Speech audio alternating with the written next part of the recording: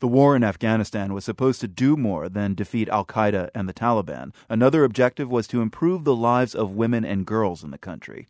Much remains to be done on that front. In some parts of today's Afghanistan, young women are being traded as collateral property in the drug trade. Reporter Najibullah Quraishi of our partner program FRONTLINE recently braved Taliban-controlled territory to document this practice. His report, Opium Brides, airs tonight on PBS.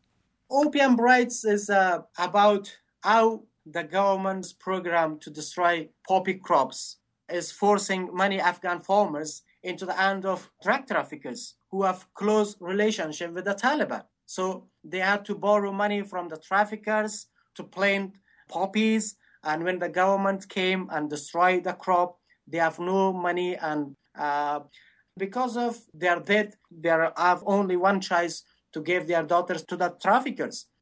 I'd like us to hear a clip from your film, Najibullah, to give a sense of the human cost here. This is a woman, we can't identify her for safety reasons. She saw her husband taken by the smugglers after he couldn't repay them for these opium crop debts.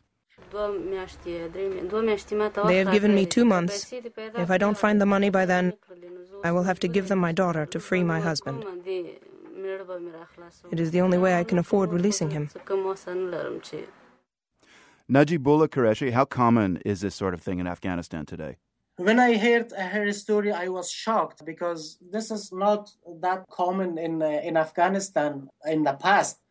But as she said, her husband borrowed money because he had to feed his family, his children. And finally, when the government destroyed his poppy, he had no choice to go with traffickers, and now they are asking for his daughter. What happens to these young girls? They are only 9, 10, 11, or 12 years old, and they are used for manufacturing heroin.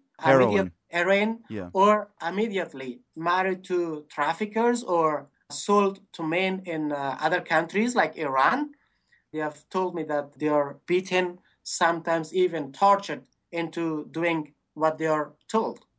I mean, the smugglers are clearly breaking the law, but would this problem exist if the government of Afghanistan was not trying to eradicate poppy production? If they not follow the eradication policy, then the farmers, they will not have problem to hand over their daughters. They will give their poppies to the traffickers. How many girls are affected by this? Do you know? In this case, I discovered about 5-6 cases, but some expert I spoke with, which they work for the government, but they doesn't want to come on the camera. They said, especially a lady, she's an MP in Eastern region. She said she herself went there and met hundreds of girls in those villages. Are the smugglers at all scared of the government? No, never. They're very powerful and stronger than Taliban and the government, as the farmers describe.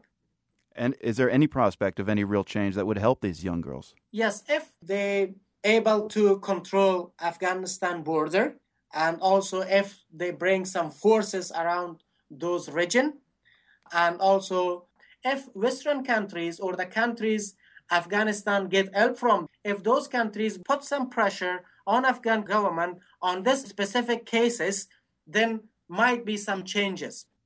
Najibullah Quraishi is a reporter for FRONTLINE. His report, Opium Brides, airs tonight. Thank you very much, Najibullah. Thank you so much indeed. There's more of our work with FRONTLINE, plus video clips from Opium Brides. We've got the trailer and more at theworld.org.